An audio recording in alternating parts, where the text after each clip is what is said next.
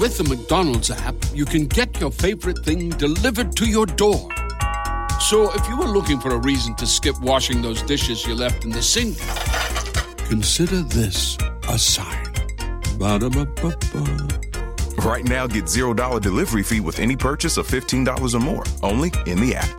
At participating McDonald's, minimum purchase excludes tax and service fees. Delivery prices may be higher than in restaurants. Other fees may apply, not valid with any other offer, discount, or coupon.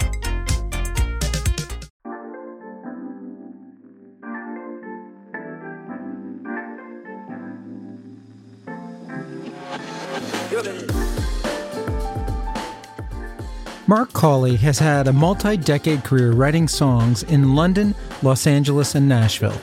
He's had songs recorded by artists like Tina Turner, Diana Ross, Joe Cocker, Taylor Dayne, Chaka Khan, and British pop superstars Billie Piper and the Spice Girls. He has global experience, having worked for songwriting publishing houses around the world. His songs are on over 16 million records sold. He began his career as part of the Faith Band in the late 1970s with 3 albums and a hit Dancin' Shoes and the band Blinding Tears. And then he made the career transition to full-time songwriting in the 80s, and he has never looked back.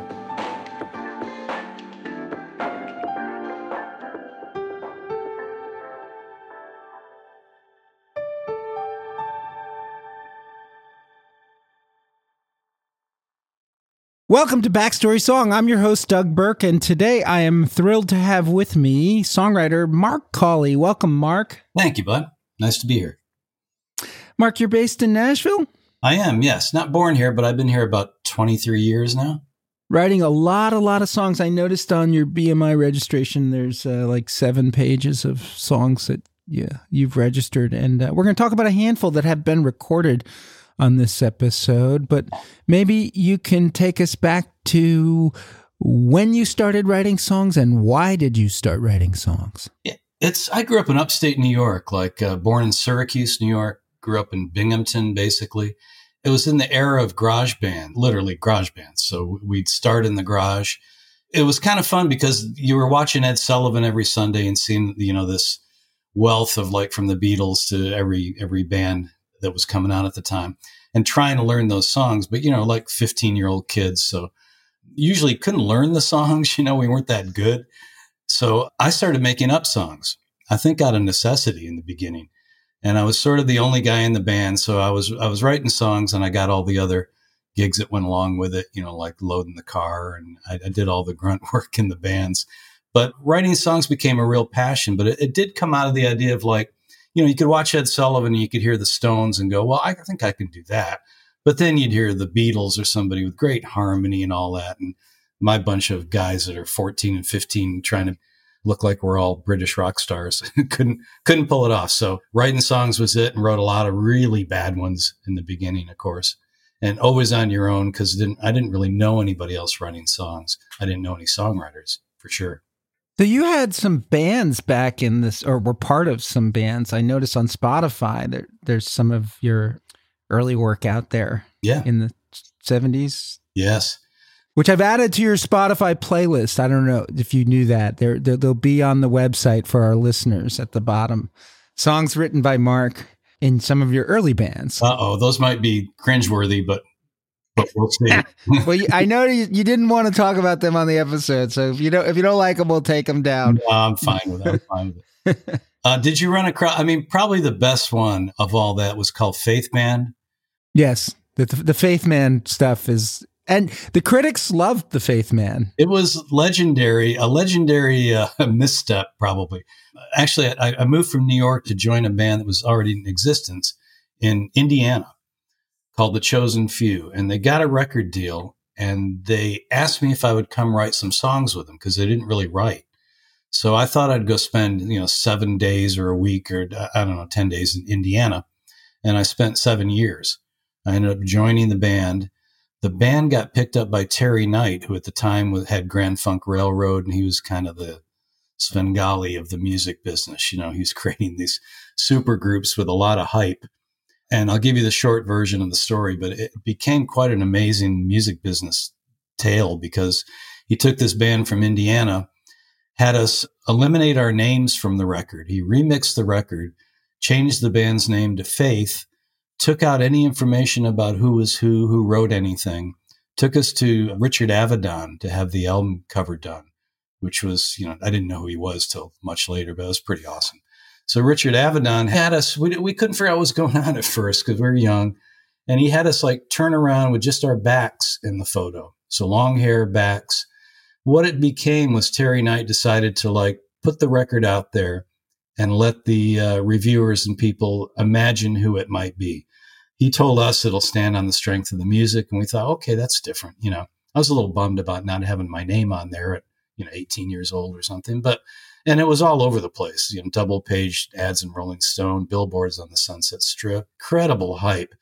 Rolling Stone was the one that got a hold of it finally and said, wait a minute, these are 5 guys from Indiana. This is not who we were thinking it is, which was Eric Clapton, Stevie Winwood, all sorts of rumors that Terry Knight kind of helped along, I think. So we went from thinking we were going to be superstars, rehearsing for a tour to start in Madison Square Garden, to having Terry call one day and go, I think this is kind of blown up. You guys might want to reconsider getting back in the clubs for a while. So you guys were like the original Milli Vanilli. Oh man, it was so I mean, not to insult you, Mark, but you didn't know that was being done to you either. No. The band was actually very good too. So it was, and to the band's credit, it crawled out of the trenches. I mean, we took years, plugged away, back in the clubs again. Finally did get a record deal with Mercury and did 3 albums and a hit, Dancing Shoes, and toured with Fleetwood Mac and Hall & Oates and Doobie Brothers. And the band had a pretty good run for a while. But boy, it was a story to begin with. Amazing. But we're going to talk about one of your sort of most well-known songs by Tina Turner, Dancing in My Dreams.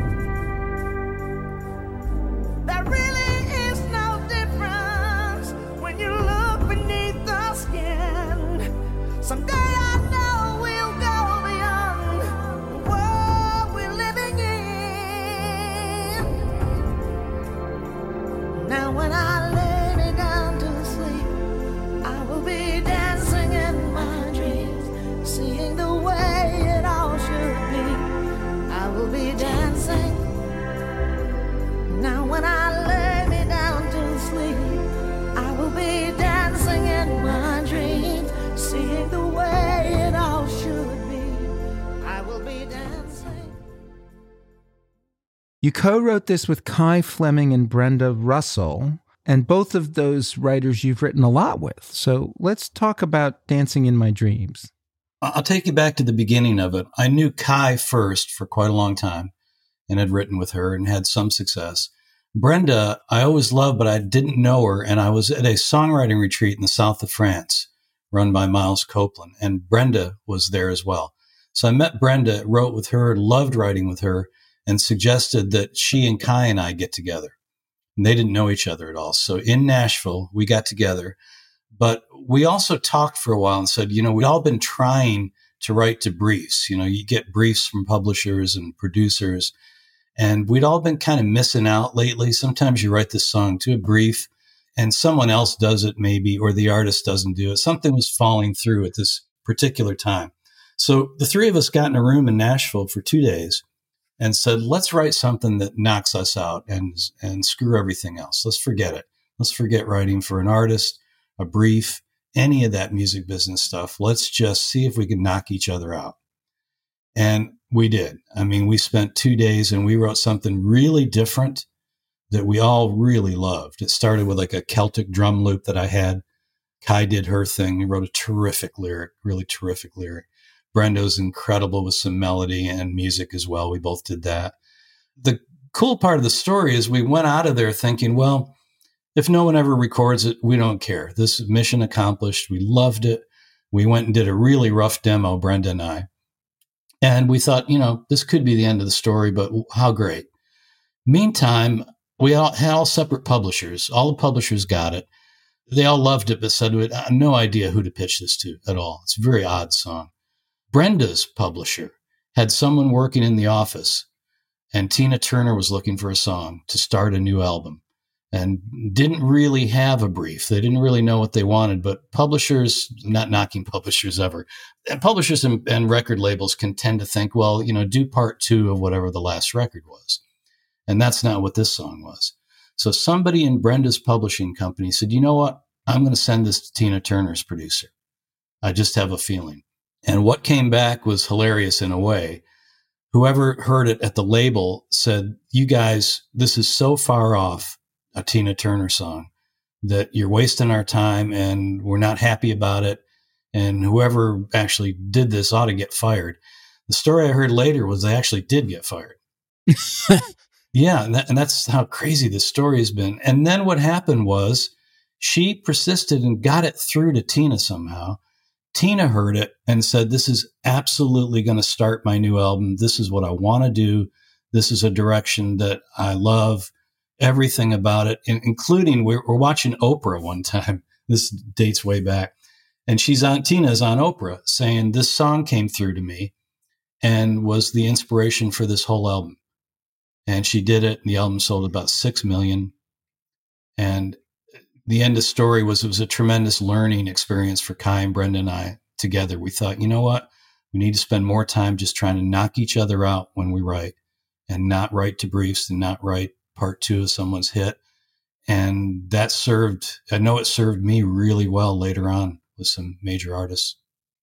So why do you think Tina liked the song? Boy, that's a great question. So hard to pin down. I think she just identified with the emotion in it. It's an emotional song. Kai's lyric is really fantastic. And I think she just got inside the lyric and got inside the kind of almost sort of mystic Celtic beat of it and stuff. It's just a very different song. It's hard to tell what resonates with an artist. It's been my experience. Sometimes the really great ones don't want to repeat themselves. And that's where writers can mess up, me included, for years. So she was looking for something different and it just resonated. Have you seen the video? I have, yeah. What do you think of it? I think somebody just put it together. I don't think it was done by Tina's label, the one I saw. But again, it's my favorite co-writing experience ever. I love the song. I cried when my publisher called and said, guess what? And played it down the phone to me. He was in England. And I lost it because I love Tina Turner. And most songwriters, me included, have these voices they hear in their head that when they write, and you almost try to sing like them. She's one I did pretty often, especially in my younger years, just wanted something that I could imagine her singing. So when I heard her sing it, you just lose your mind. It's great. What did each of you, Kai, Fleming, Brenda Russell, and yourself, Mark, what did each of you contribute to the co-writing? At that time, I had been used to working with drum loops a lot, which were pretty different at the time. It kind of got me going and created a mood. Although I'm more comfortable on guitar, I was writing on keyboards for this. So I had a keyboard with a lot of drum loops in it and just kind of vibey things. We started there. I just thought, what about this feel? And we started there. Brenda and I just kind of comfortably fall into trying to sing over things and come up with chords. We did that. But I think to me, the most interesting part of this was Kai, because I'd written with Kai and I know how she writes. She needs to be inspired and she can also be very quiet until she's really got something. So the funny part of the story was I was dear friends with both these two writers, had written with them separately. And now we're all in a room. And so the first day we spent was really just Brenda and I, trying to come up with things, seeing where we're going, getting excited about it. Kai, as I remember anyway, kind of sitting in the corner, with a notepad and not a lot to say. So the next morning, I remember Brenda kind of cornered me before Kai was there and said, "Hey, you think Kai likes what we're doing? Because she's not saying a lot, And she said, do you think she likes it, or does she like me? Or, you're kind of like in junior high again in these situations. And I said, no, trust me, because I've seen her at work before. And I mean, sure enough, the next day she came in with that lyric pretty much just done and said, what about this? And we all went, oh, geez. It was brilliant. I've had that experience with Kai a number of times. So the chorus I find remarkable because not only is it catchy, but it has no rhymes. Yeah, and Kai is so good. I learned so much from her as a lyricist that she can make things feel like they rhyme. You can hear it and think, oh, that's so great. And like you probably just discovered, you go back and look at it and go, wait a minute, this isn't really following the rules I know, rhyming line 1 and 3 and 2 and 4, and just brilliant, I particularly like in the song a few things, but the way it does a slow build to a primal crescendo. And, you mentioned Celtic drums. I kind of didn't realize that it was Celtic inspired on the record. It felt more sort of universal, primal, inspired Aboriginal, maybe. And then it goes to this real crescendo at the break. And then the strings come in a full orchestra. It's like, it's the whole beautifully, heavily produced sort of 1980s sound. But did you envision that when you wrote it? Or? Well, I'm going to be honest with you. No, I love the demo. The demo suggested all that. A couple of really funny things about this as well. The drum loop that I used actually was the same drummer they ended up using for Tina's version, which I think was just coincidence.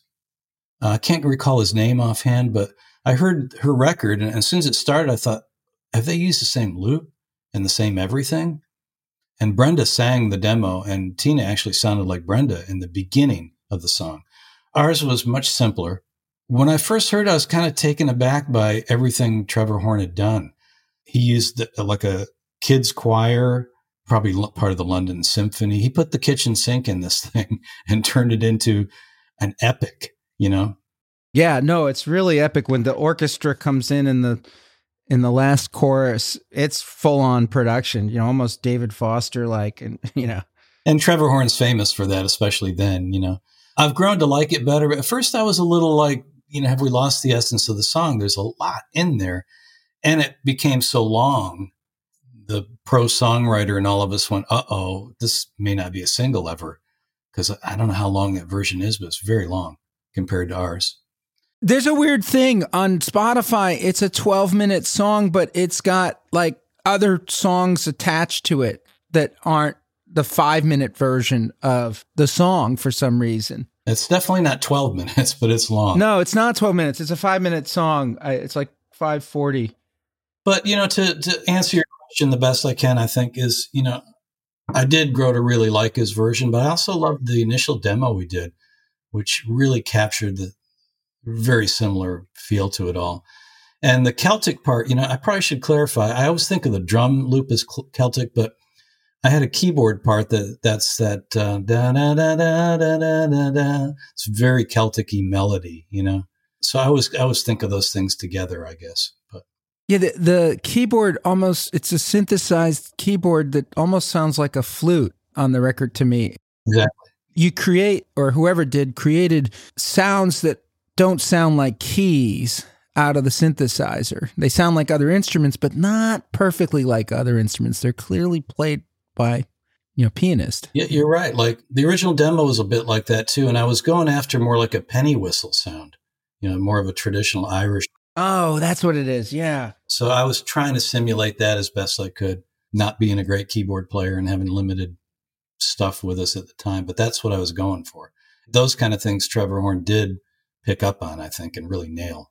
Yeah, and part of it sounds like he's plucking strings on a keyboard, which is remarkable, like that you can actually get that out of a synthesizer. Yeah, he's a master of big production, that's for sure.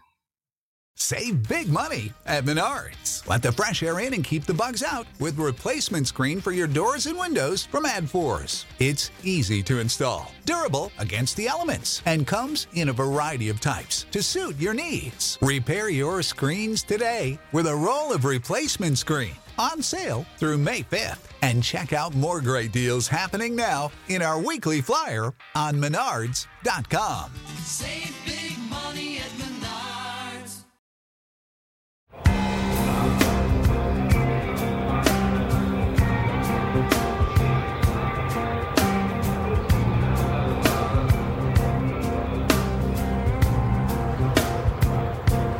Strange days out on my own. I'm a wayward soul coming home. Something so sweet at the end of the road. Yes, I'm a wayward soul coming home.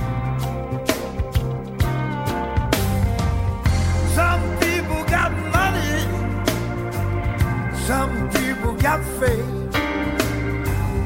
All I had was confusion, calling out my name. Found a new direction, don't have to be alone. Just a wayward soul coming home.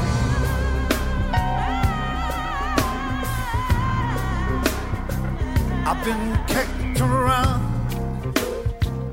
like a kick-ass stone. So another song you wrote with Brenda Russell was recorded by Joe Cocker on his 1997 album Across from Midnight, the song Wayward Soul. Right. Tell me about what inspired this song. That was typical of Brenda and I. I remember writing that at her house with her. And we had no agenda. It was after the time we'd done the Tina song. And I mentioned that was sort of a learning experience. I think we carried that over and said, okay, what do we do today? Let's just do whatever we want. Let's see what happens. Didn't have anything to start with. I remember playing it on guitar, and I did a drop tuning of some sort, probably D or just drop the E maybe, playing sort of a real organic guitar part. And Brenda just started singing, which is another one of her gifts. She just starts singing, and she's got such a great voice. That's inspiring. And we started trading a lyric here and there, and it's a really simple song, chord-wise. It's just built off that figure, the guitar figure, to the point that there's a couple of cute stories about this song. My publisher at the time was Windswept Pacific in London, and Nick Battle was there, who's a buddy and worked there. Nick heard that Joe Cocker was recording not far away and that they were just looking for one more song. And as a songwriter, we love those things when you hear them because it's the 11th hour. They're not tired of something. They're more likely, in my experience anyway, to love something brand new that comes in the door. So it's another song we thought, well, we didn't really hear it as a Joe Cocker song. So Nick from Windswept takes it over to the studio. They heard it. He loved it. Now, he had already recorded a song of Brenda's in the past, and we found out interesting things like that he likes to hear or at the time, bless him, he liked to hear a female vocal, not someone impersonating him when he heard a song. So he loved Brenda's voice. That helped. The funny part of the story to me was they came back and said, there's no bridge in this song.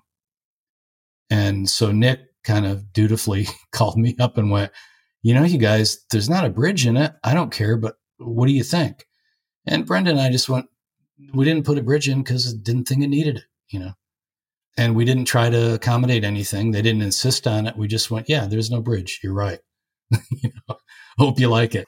And they loved it and did it. It made it in some god-awful movie. I think Finding Graceland or something like that, which was not a good movie. But he's another one, boy. I heard that voice and lost my mind because as a kid, I'm watching Ed Sullivan and there's Joe Cocker and there's Tina Turner and there's Diana Ross. And when those people do your songs, they're idols, and you just can't believe your melodies or your lyrics are coming out of their mouth.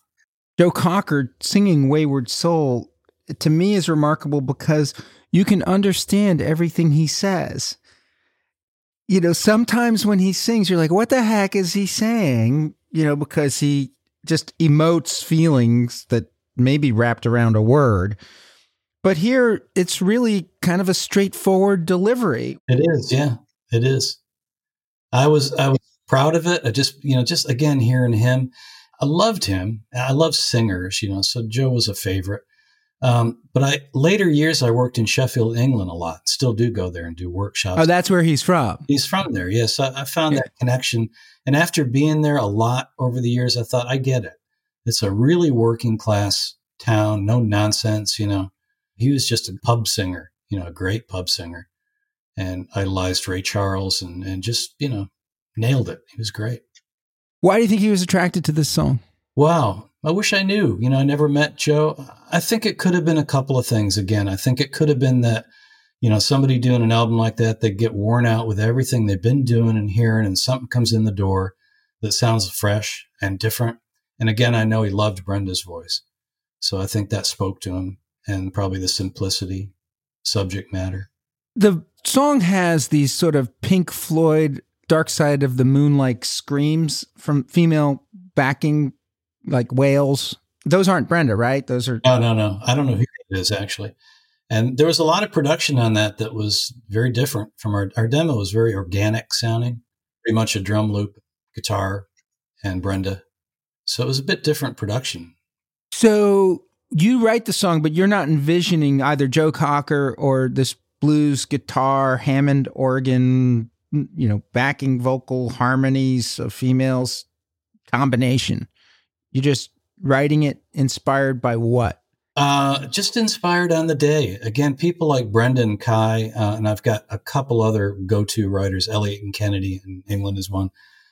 They just inspire you, and you hope you inspire them, and you just kind of start from nowhere in a good co-writing situation. You really start from nowhere in those situations. So you don't envision, you absolutely don't go, let's write a song for Joe Cocker, because we'd all done that kind of stuff.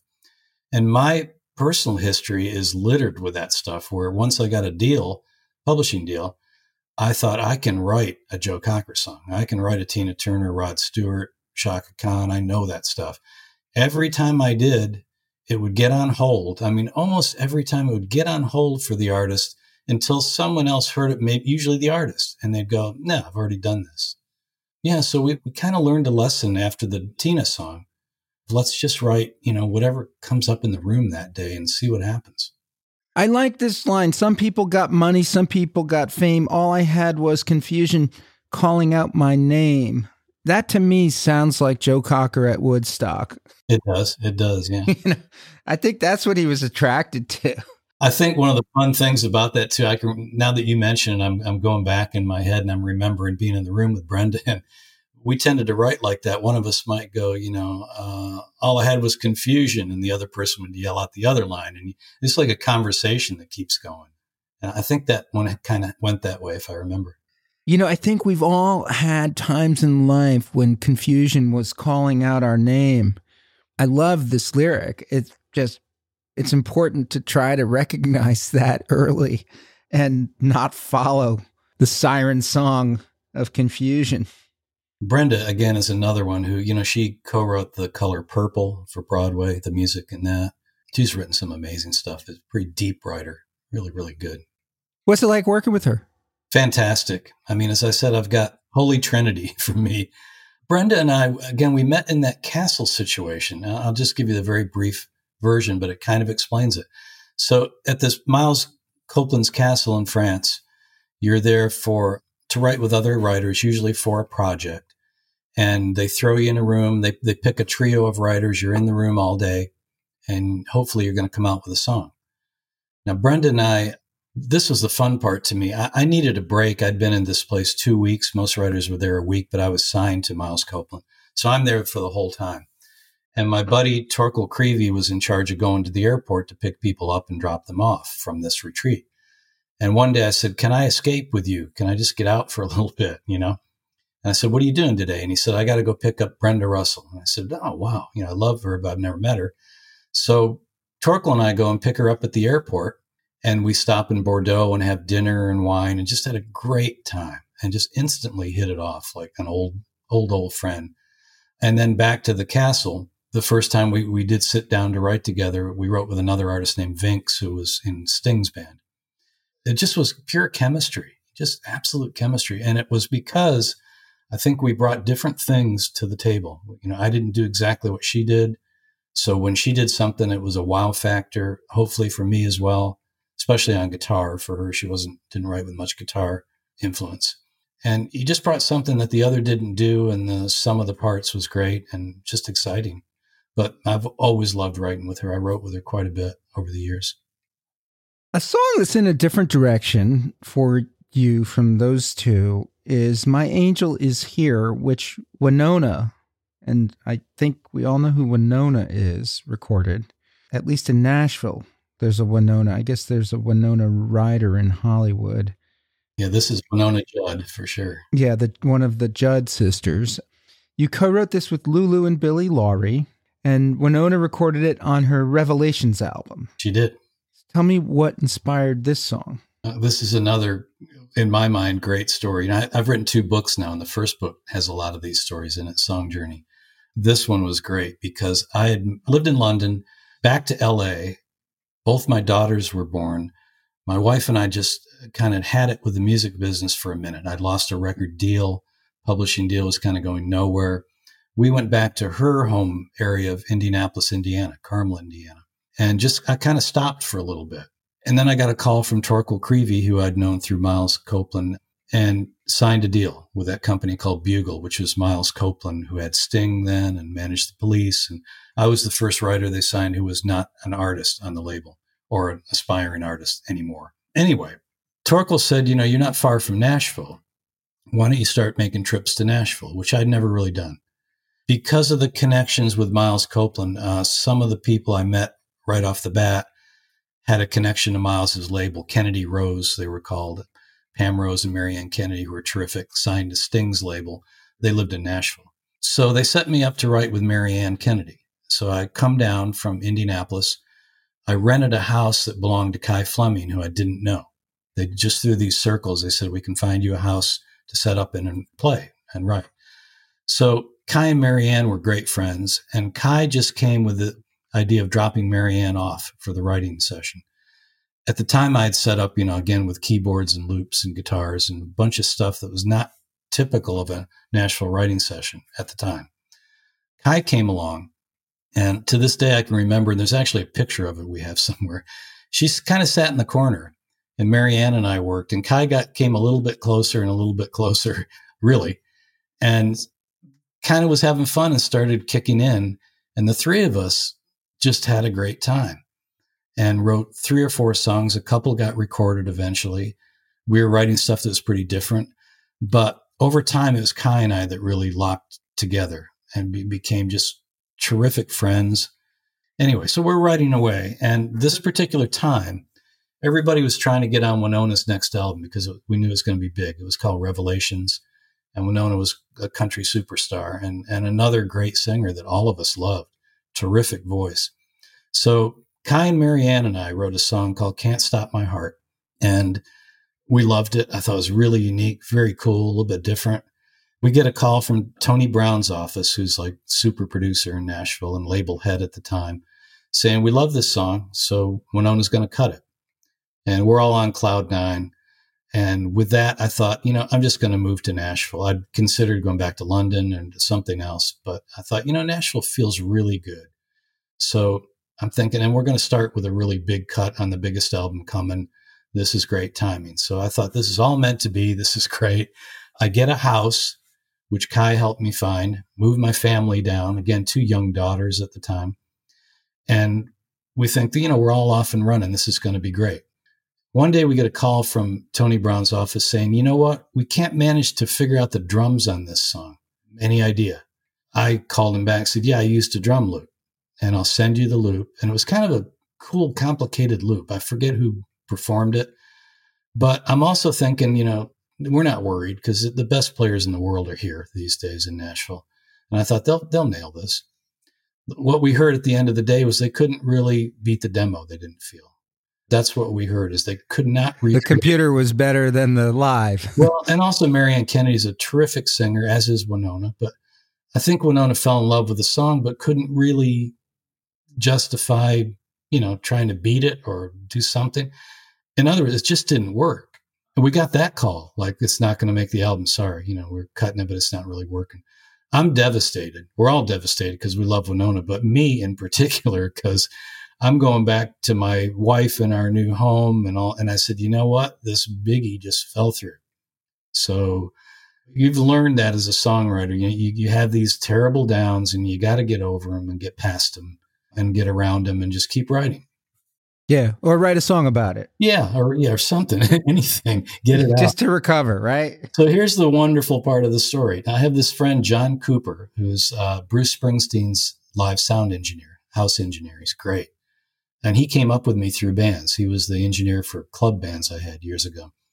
He coincidentally is working for Winona at the time.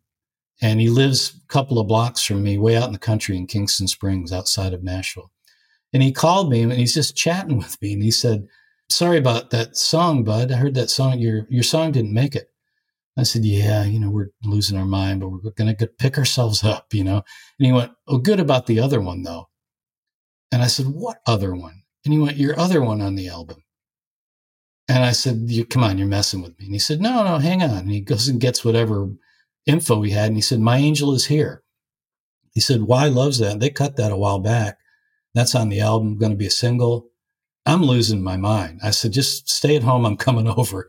And I remember getting in the car and running over to his house and go, what? Are you messing with me?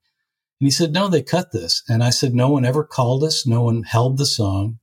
It's not a typical country song. Lulu, as you know, is like a legendary British artist all the way back to Sir with Love.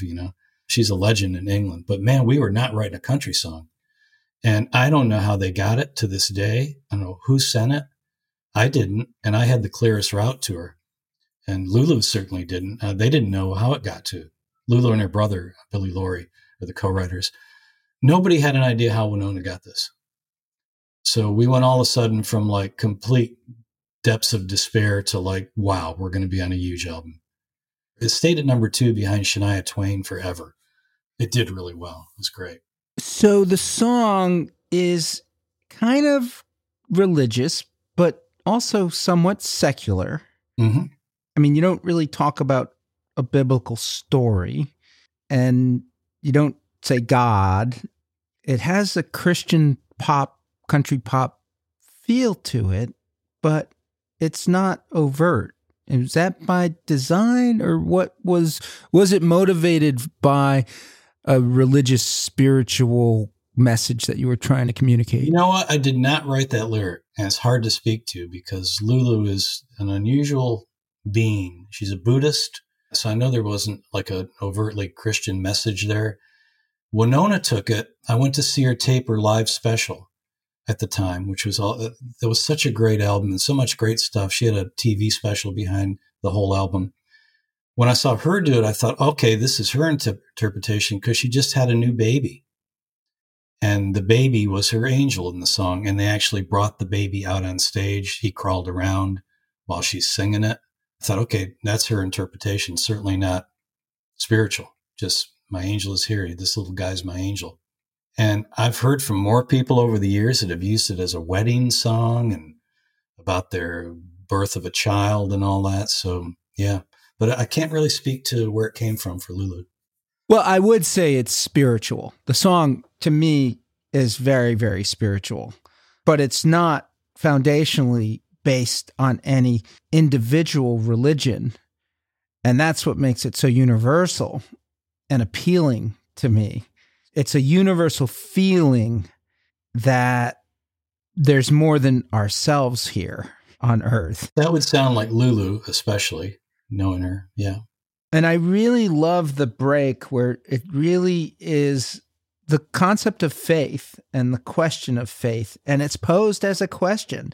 So when I'm lost and alone, who will find me? Who's there whenever I call? And that's like why people are spiritual, I think. There's something calling them beyond. Well, I don't have the answers. I'm just the host of the show. I don't either, and I'm just thinking. Yeah, people trying to interpret your song, Mark. Yeah, people are searching, but it's always funny when because I do both. I write lyrics and I write music. And if there is a song that I did not participate in the lyric, like that was done a little bit long distance. I went to England all the time to write, but as I remember, I think Lulu came up with that long distance a bit. And I don't really know, what her thinking was at the time. But she was a Buddhist. That's interesting. Yeah, she came and stayed with me, which was hilarious. We lived in Kingston Springs, as I mentioned, which is way out of Nashville. We had a home studio and everything. And she came and stayed for like a week. And knowing how huge she is in the UK and having Lulu in Kingston Springs and going out to dinner and stuff was just kind of surreal.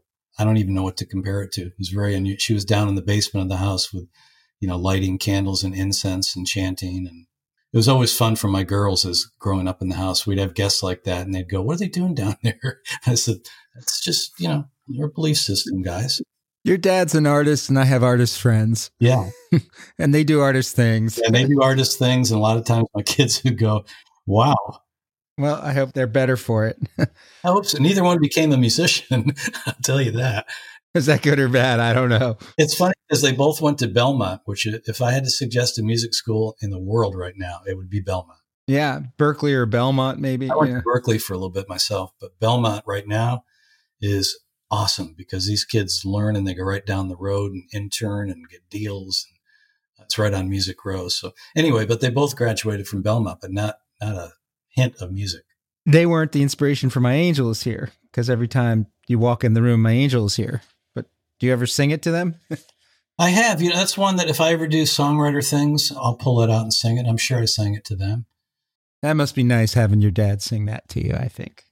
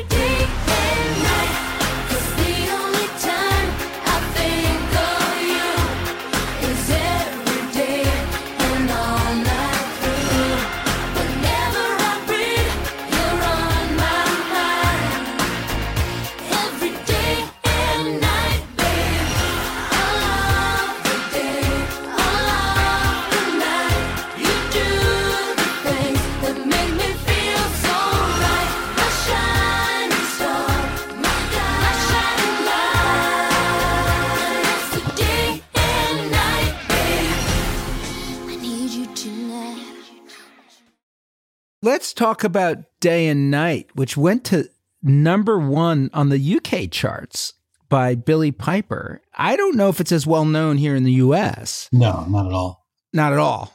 But she was kind of like the Britney Spears of the day over there. And this does have a Britney Spears feel to it, doesn't it?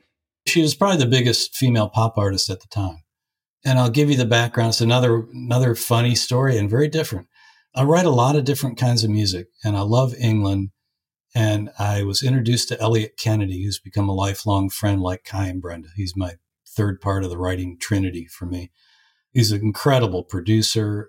He does everything. I mean, he co-wrote Finding Neverland on Broadway, produced the Spice Girls, worked with Bryan Adams on a lot of Disney movies. He's a force of nature. He's about 6'7", big Northern English guy. We started writing together and I actually signed with his company because it gave me the opportunity to go to his studio called Steelworks and write for a lot of British artists because it was almost like Motown was in the 60s. These artists would come to Sheffield, which is not like London. It's industrial, hours outside of London. And they'd camp out there and they'd come in the studio and do writing, do pre-production, then go in the main studio and do their record and then leave. For me as a writer I would come 2 weeks at a time. And I might go in the kitchen and Elliot would go, "This is, the band Five or Ronan Keating from Boyzone or all these huge acts at the time and the Spice Girls even." And go, write some songs with them and carry on. So it was really fun. But in this case, I was back home in Franklin, Tennessee, and I got a call from Elliott saying, we have Billy Piper in the studio and we need a single. We've cut everything else. Needs to be up tempo, needs to be sort of different. In a typical songwriter fashion, I kind of white lied and said, well, I think I got something, which I had nothing. I can say now. And I went into a panic. I thought, what am I going to come up with? So I'm pulling out drum loops to stay up tempo. What really worked was, back to my experience with Miles Copeland, I used to pick his brain about Sting because he managed him and spent all that time building the Police. And he said, Sting will go to other countries and immerse himself in the music and let that seep into what he's doing. He doesn't copy it. But I don't know if you remember a song like Desert Rose of Sting's. That came from his travels. That was in like Northern Africa, I think. I think, yeah. That was common for him.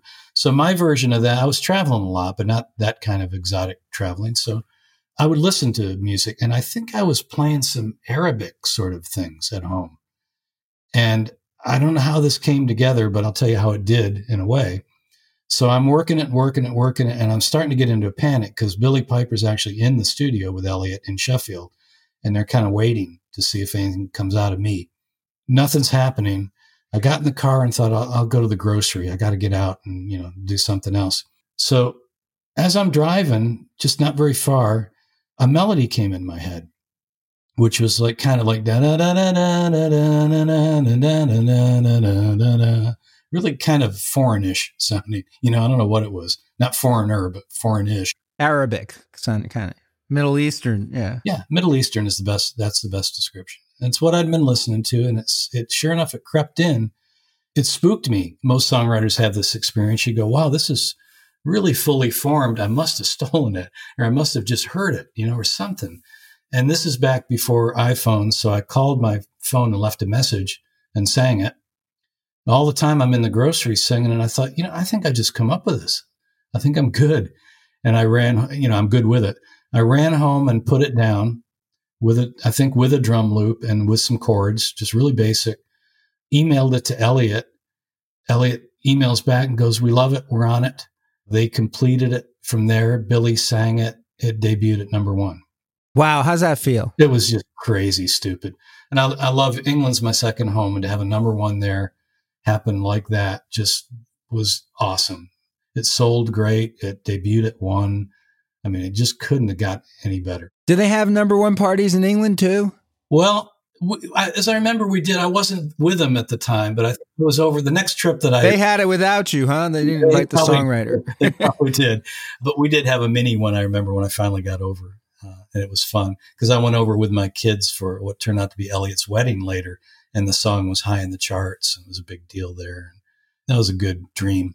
Did Billy Piper sing the song there at the wedding? No, she didn't. But Bryan Adams sang. Did the Spice Girls or any of his other acts? No, Bryan Adams actually sang at Elliott's wedding, which was very cool. He had everybody standing up singing, Heaven and those big Bryan anthems. It was great. My girls danced with him. And it was that's a whole nother story. But yeah, so Day and Night was a fantastic experience. The only bummer was they were ready to break her in America. And like you pointed out correctly, she's like Britney Spears. And she was actually later on Doctor Who for years. That's how people here know her. Yeah. But they were ready to break her here. And she said, I don't think I want to do it. I don't want to put the energy into America. I think I'm going to act. So we were all bummed because we thought she could be big in America. Yes, she made a career change choice. She didn't want to be a pop star anymore. She went out on top with your song at number 1. I wish she'd broken America. It would have been fun, So this song has the sort of classic night, right, light rhyme sequence, which yes, but you make it unique. Did you write the lyric or did not write much of that lyric? As I remember, I wrote some of it, but I think they had quite a bit of it sort of formed, looking for a home. Mm-hmm. Elliott writes in the classic. Elliott can do anything. At the time, they were a bit of a production factory, like I mentioned Motown, but to this day, there's millions of these, where you bring the artist in, you get together with a couple of people and a programmer, and, that's how they operated. Yeah, no, it's a hit-making machine. They were a hit-making machine. They still can be. They still do a lot of great work there. But yeah, so I think Elliott wrote most of that lyric, as I remember. And Billy Piper may have kicked in a little bit. Let's talk about a song that Taylor Dayne did called Dance with a Stranger.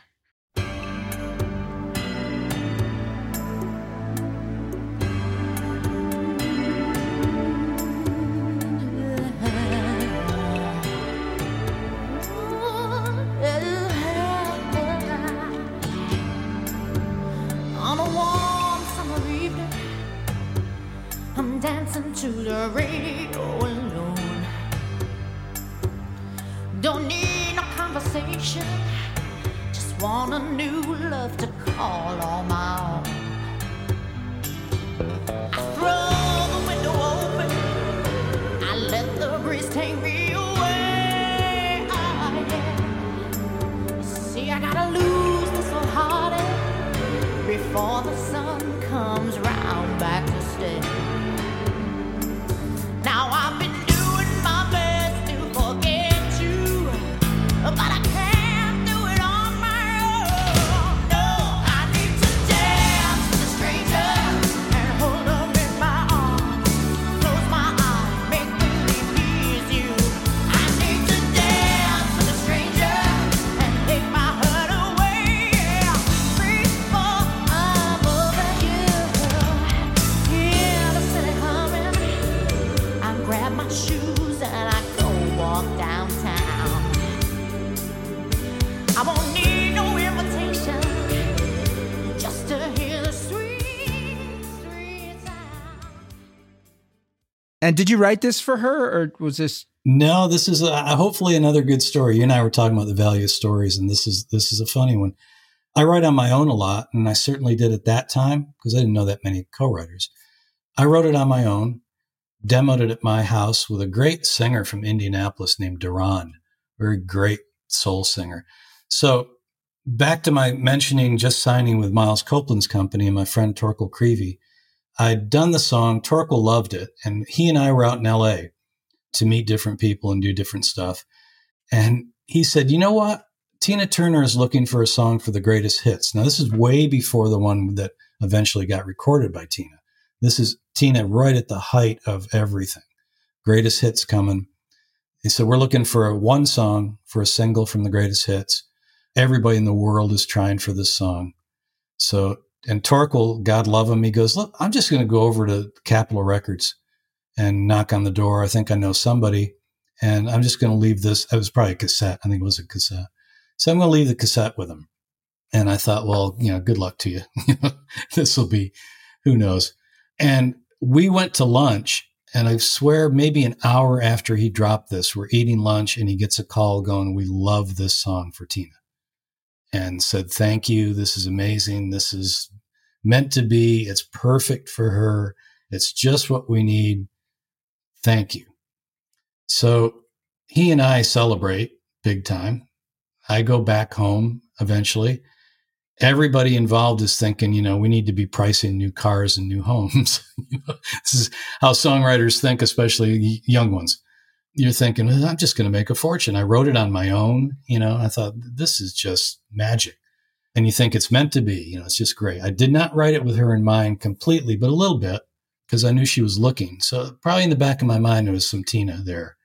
So I thought, this is all perfect. I get home and there's a call eventually, I want to say maybe 2 weeks later, going, we're not going to do it.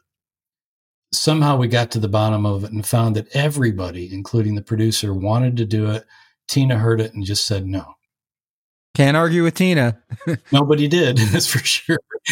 They sure didn't convince her. But what I know what it was, Doug, over the years is that what I learned is that she was an artist who didn't want to repeat herself. I gave her a song that sounded absolutely like her, and she didn't want to do it. You're back to the, like my Angel Is Here story. You're back to the songwriting grieving, episode. I'm like, oh man, I went from like thinking we're going to make a bundle and it'll be great and it's all perfect to what am I doing now? I remember being in my studio and get a call from somebody with a distinctive New York voice. Said, Taylor Dane's going to call you in 5 minutes. I said, wow, okay. Don't know how you got my number. I don't know Taylor Dane, but great. You didn't know who she was? I knew she was, but I didn't know her. Okay. Oh, but you didn't know her. Okay. I did like her a lot. She was coming off big hits. So I'm thinking, well, maybe we're back in the game. This is really good. I get a call from, 5 minutes later, and she goes, Collie, which I hate somebody calling you by your last name. I remember that always. Collie. And I went, yeah. And she goes, Taylor Dane. I went, yeah, nice. Great to meet you. I love your song. I said, terrific. She said, I got one problem. I want you to change one line. And I said, and that would be? And she said, you got a line in there about a saxophone, which, backing up just for a second, was one of my favorite lines in the song. It's an example of like object writing. I used a line like lonely saxophone. meaning, you're in New Orleans, you throw the windows open and you hear blues coming from a saxophone. I thought it's a very descriptive line, probably one I took some pride in. She said, you got to change that for me. And I thought, okay, I will. And I said, can I ask you why? And she said, yeah, I don't have an effing sax in my band. The song has a saxophone crescendo at the end of it. That's what I got, though. She took it out of the song, but then put it in the recording. Yeah. So she goes, can you change the line? I said, yeah, being, songwriter, not starving, but, I could use it. I said, you got it. She said, call you back in 5 minutes. 5 minutes was the key to the whole conversation, I guess. So calls me back 5 minutes, goes, you got anything? And I went, yep. And I rattled off a couple, and maybe the third one, she went, yeah, that's good, thanks. And hung up and did the song. And the album went gold. It was the first album I was part of that went gold. It was not a single, but did get a lot of airplay, FM airplay. And I love what she did with it. And I met her years later, finally, thanked her and stuff. It was all good. But the phone call was just hilarious to me. I don't have an effing sax. I said, okay. I almost said, what difference does that make? One of the things I love about the production is the guitar in the second verse kind of is an echo response of the lyric, and all the instruments that play in that section are sort of featured independently of each other. Give it a listen if you didn't. You need to re-listen to your own song. Well, you've had some really good insights some are new to me. So yeah, I will listen with that. It's interesting. The production is really clever in this regard. And I think that this is a very lyrically interesting song because it's about someone who is coming off a breakup, right? Or can't get over a love and wants to dance with a stranger. And so it's a real disco era feel. And I don't know that I think people would just go on Tinder or Match today to dance with a stranger rather than going to a disco. So it kind of has this time and place that's different. Although I really think that today's people should get out there and dance with strangers in real life rather than online. It's going to be a while, isn't it? What I love about it, Doug, especially is my family and I had just come from New Orleans, just a little family vacation. And as I said, I wrote the song on my own, and I probably was thinking of somebody like Tina. I know I've written about this episode of writing the song, and I wanted to tell a woman's story who was a strong woman, but coming off a bad break, and Southern, which Tina was. So there's probably more Tina than I remember until I start talking. But yeah, I wanted to paint a picture and tell a story about a woman who's surviving a heartbreak by going to a different city in the South. The language is Southern. I ain't got none. There's a lot of, language of a narrator in it. I could pick up a little bit on the vibe because I'd just been there. So I imagined her being in a hotel without aircon, big French windows you throw open, music coming from the street, and just wanting, human contact, not a relationship. Didn't want to be picked up, all that kind of stuff. So I really did kind of map out a little short story, and I was really pleased with it.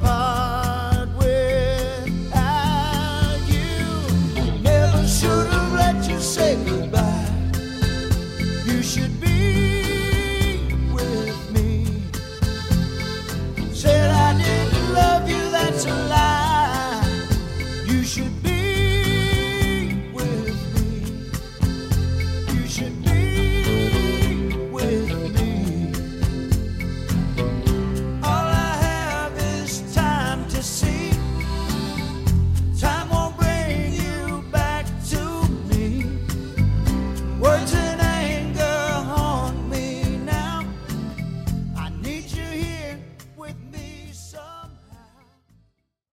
So, Mark, you wanted to talk about some songs that haven't been recorded on this episode. And one of the songs you sent me, which I listened to and enjoyed, was You Should Be With Me.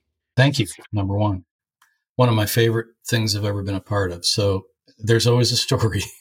I know your love of stories from what you wrote to me. So I thought I'm going to pick the ones with stories. So this one, I was living in LA, just banging away. I'd been in this band, Faith Band, that we talked about in the beginning of our conversation. And when the band started not doing as well, I quit. Thought either now or never, I'm going to move to LA and just be a songwriter. I'm going to forget bands. I'm just going to be a writer. But boy, I gave up like a pretty good income and everything else to go bang on doors. And it was a tough go in LA at first. Finally got a bit of a break through Virgin Publishing, Virgin Music, Virgin Publishing. And I signed a very small deal, like about a 4-song deal, I believe. In these discussions, they said, well, we have Roy Orbison getting ready to do the Mystery Girl album, which turned out to be his last album. And I thought, I love Roy Orbison. I'm ready for this one, you know? So I wrote that song, You Should Be With Me, and completely with a Roy Orbison vibe in my mind.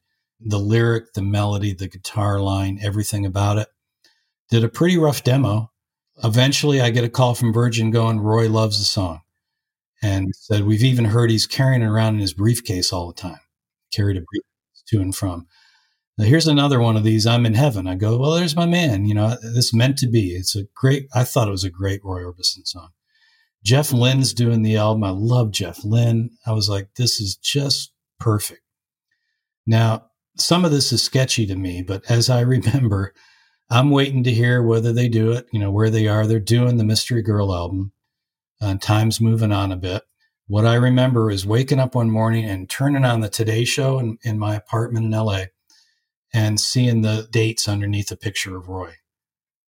Traditionally, when somebody passes away. And I went, oh no. Lost my mind for a minute. Recovered my mind enough to call Virgin and go, did he record the song, guys? Do you know? And they said, we don't know, but we'll check. And they came back later and said, the best of our knowledge, there's some track done, but no vocal. So no way. Oh, love to get a hands on that. That is my biggest one that ever got away story, because I loved him. I know he loved the song. It just never turned up. And I'm going to find out if it exists. If you can find it, yeah. I think I have a way to do that, Mark. Let me file back with you on that one. I could be absolutely wrong. I did hear that they cut some version of a track, or they're working on it or something, but definitely no, he never sang it. So Mark, if Roy Orbison couldn't do this song, even though you wrote it with him as an inspiration, what voice would you want to record this song? I know there's no voice like Roy Orbison's, but... Well, my two picks were always Raul Malo of the Mavericks, who really sings in that style and nails it. The other at the time was Dwight Yoakam. Oh, I like both those choices. Raul Malo, to this day, I'm going to get him that song somehow. I don't know him, but I have friends that do. I would love to have him do that song. I think it suits the Mavericks as well, but certainly him, his solo stuff. Those would be my picks. I always thought it would get recorded, and it has been pitched, but it's been toyed with, but never used. John Bon Jovi, because he's trying to make a Nashville turn. Yeah, I know he's done stuff here. But sure. I don't know. Let me think about that. I'm the host. I'm not the inspiration. You are. No, you are now the publisher. Go out and get that song cut. But I do know who should sing this song, What Would Lennon Do? And that's Ringo Starr. And I got it sent to him. And we'll see if he does it. But let's talk about this song, because I love this song. Thank you. I heard you. Thank you for your enthusiasm and pushing it as well, man.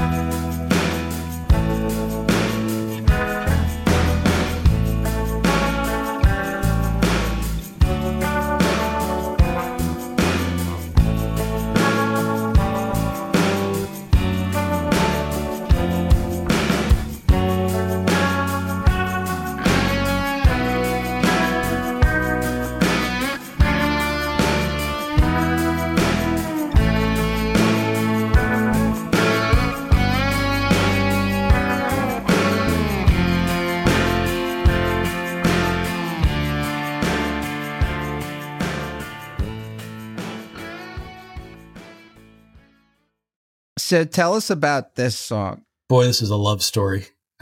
I hope it ends up with a great happy ending.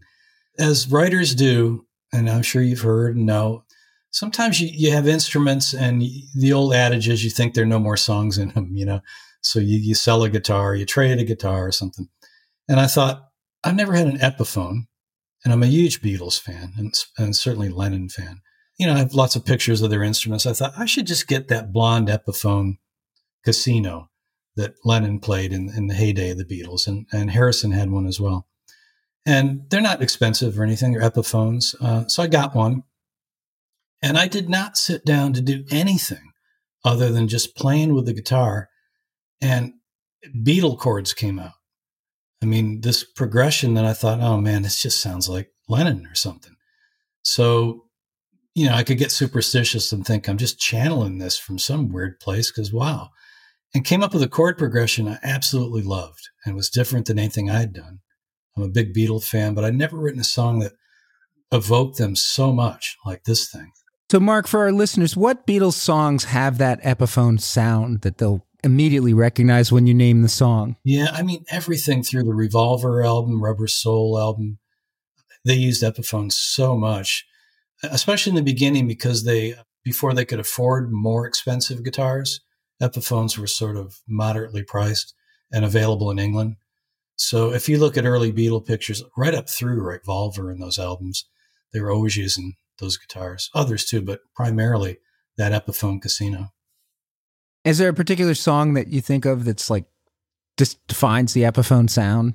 Oh man, that's a tough question. Because when I heard this, I was like, that's a Beatles guitar. I know what you're talking about. Yeah, I don't know if there's a particular song that evokes it, but what I did was something I've never done before. Exactly. When I write with Kai, I write lyrics, but when I write with Kai, she's the lyricist. I'll do the music and the melody. This is Kai Fleming, the Nashville Songwriter Hall of Fame member. Yes. And bless her because we have a relationship now where she's not interested in writing really, but she goes, if you've got something, I'll listen and we'll do it if I love it. So neither one of us is writing a lot at the moment. We're doing other things, but she has been that way with me, including something brand new we've done. But back to this one. So I write it and I got the melody and I got the chords and I thought feels like such a great Beatles song. It just feels like Lennon or something. I don't know what. And I did two things that I'd never quite done. I called Kai and told her it was coming. And I said, the only clue I'm going to give you, I don't know what song this is. I didn't have the title. I didn't say this should be about John Lennon even. I just said, man, it feels a great Beatle melody-ish. And I said, the only thing I can tell you is think of those Lennon lyrics like, the kind of the double talk that I am you and you are me and we are we. And some of the lyrics he wrote that had that sort of feel to them. Nothing you can do that can't be done. Nothing you can win that can't be won. That sort of Lennon vibe. I said, that's all I'm hearing. I don't have anything else. But what I did do is one of my best buddies is Bob Britt, who may come up again today in our Talking Songs. But Bob is now Bob Dylan's guitar player. He was the Dixie Chicks band leader. He's played with everybody. Delbert McClinton. He just won a Grammy this last year for producing Delbert. He's my favorite guitar player in the world and a great friend. Rather than send Kai my rough, which I still have, I went to Bob and said, could you just do this up a little bit more George Harrison-like? Really nail this guitar line I have in that sound. Bob knew it inside out, did another bit of a rough demo, rough drums, and made the guitars more in that vein. And then I sent it to Kai and waited, which is what you have to do with Kai. And I thought, I don't know if she loves it. I don't know what we got here. And she started calling me and went, I absolutely love this. I'm on it. I'm working on it. As I remember, pretty soon after, she just sent me the lyric and said, what about this? And I just lost it. I thought, this is just great. It epitomizes the era. What if all we need is love is true is in the lyric. I thought it was just a brilliant match. So that and Dancing in My Dreams have been my favorite Kai experiences. I've had many with her, but she just blew me away with that lyric. And that's Kai. That's her view of the world. For me, when I heard the song, not only did it sound like a Beatles song or inspired by the Beatles, but the message of the Beatles as a group, and John Lennon in particular, and Imagine, the song that he wrote after they broke up, which is referenced in this, and his message of peace and all you need is love, such a simple message has kind of been lost in today's world. And we need to remember it. And so it's really timely for me emotionally, which I like about your songwriting is it touches emotional chords. And you do this in melody a lot. I don't know where you find it, but you find emotional messages in the melodies that you write. Thank you. That sure is something to shoot for me. I'm still of the school, especially being older and having done it a long time. If it doesn't move me, don't have a use for it, really. Same with Kai. And I've actually sent Kai stuff before. She goes, yeah, I'm not quite getting it. So you go, okay. And so that's it. Yeah. I'm always searching for the answer to the question of when a song is done, or how do you know that it's it? And I guess you hit it. It's like that feeling of moving you. Yeah, if it's not there, then you either keep working or you move on to something. For me, anyway, for sure. And don't get me wrong, I've had a number of cuts too that weren't songs that, sent chills up my spine, but they got cut by somebody, and that's part of your journey, But the ones I love are the ones you get a chill totally as you're doing it, and you just know it's right.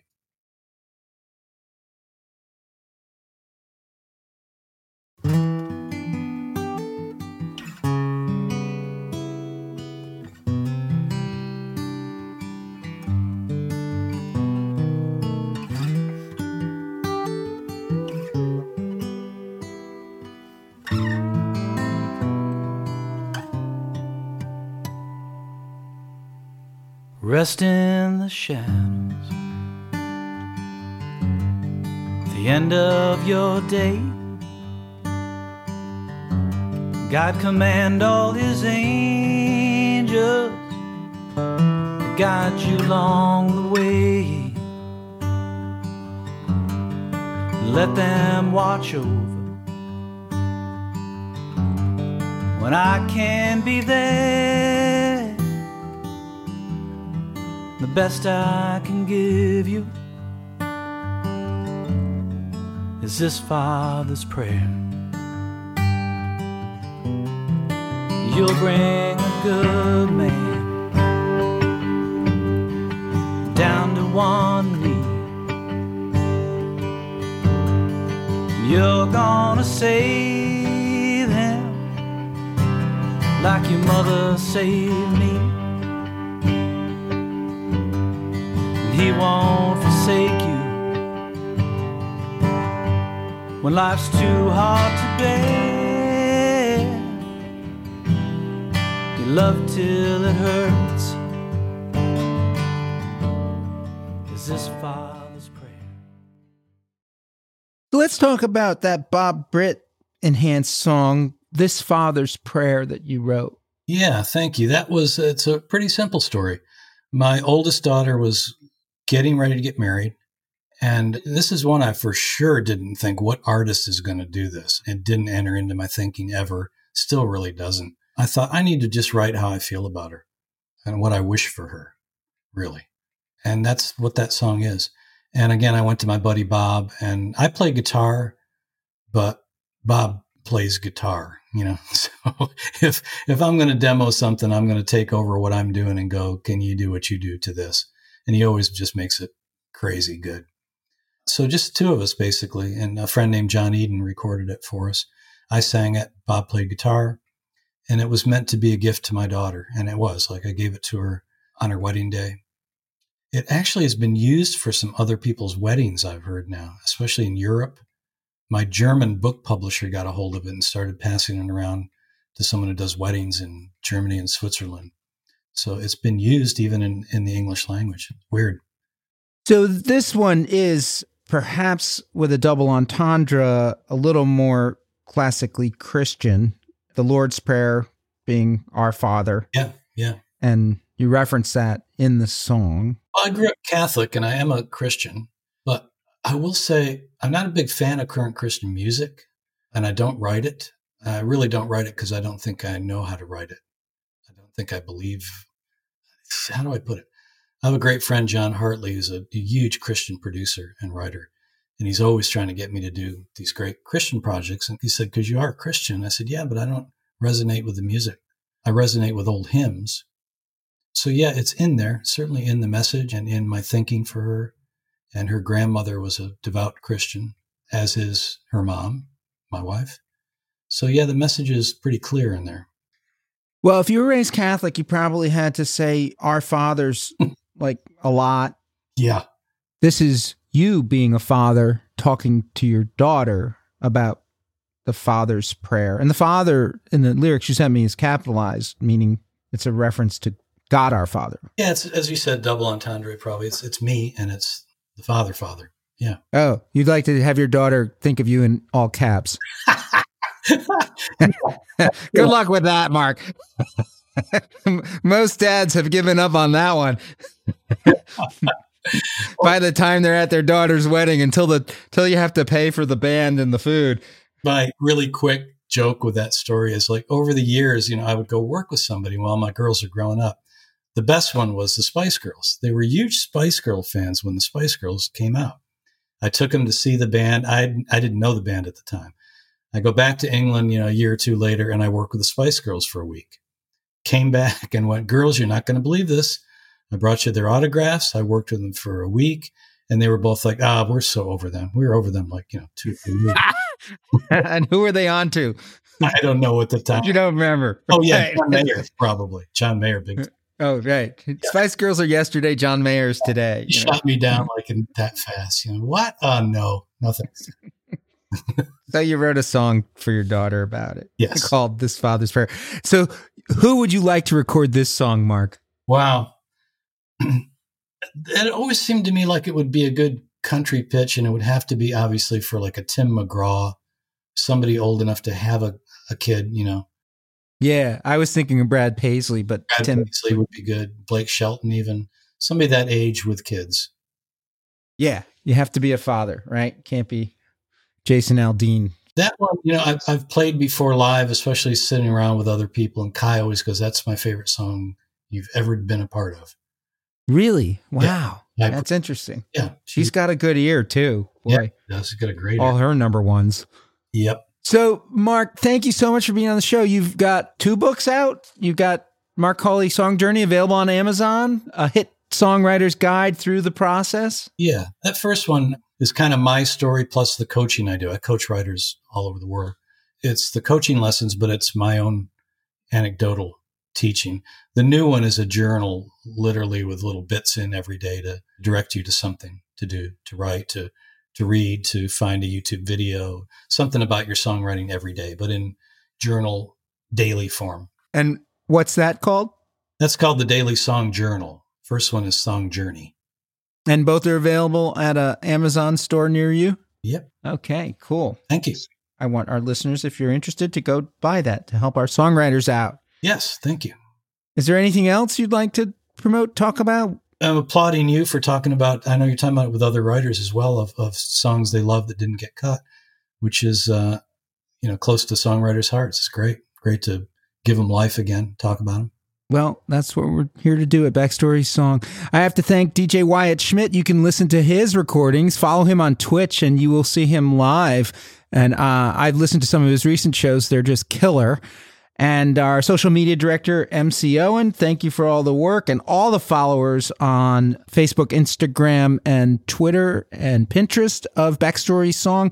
And especially we need you to follow us on Spotify and Apple iTunes. Please subscribe to our episodes so that they can get played and our songwriters can get heard. Thank you very much. Thank you, Mark, for coming on our show. Thank you, Doug. Appreciate it. Sick of being upsold at gyms? My guy, you're currently a base member? For $90 more, I can upgrade you to our Shred membership. For $130 more, you'll be a Swole member. And for just $300 more, you'll reach Sweat Platinum. At Planet Fitness, you'll get energy without the upsell. Never pushy, always free fitness training and equipment for every workout. It's fitness that fits your budget. Join Planet Fitness for just $1 down and $10 a month. Cancel anytime. Deal ends Friday, May 10th. See Home Club for details.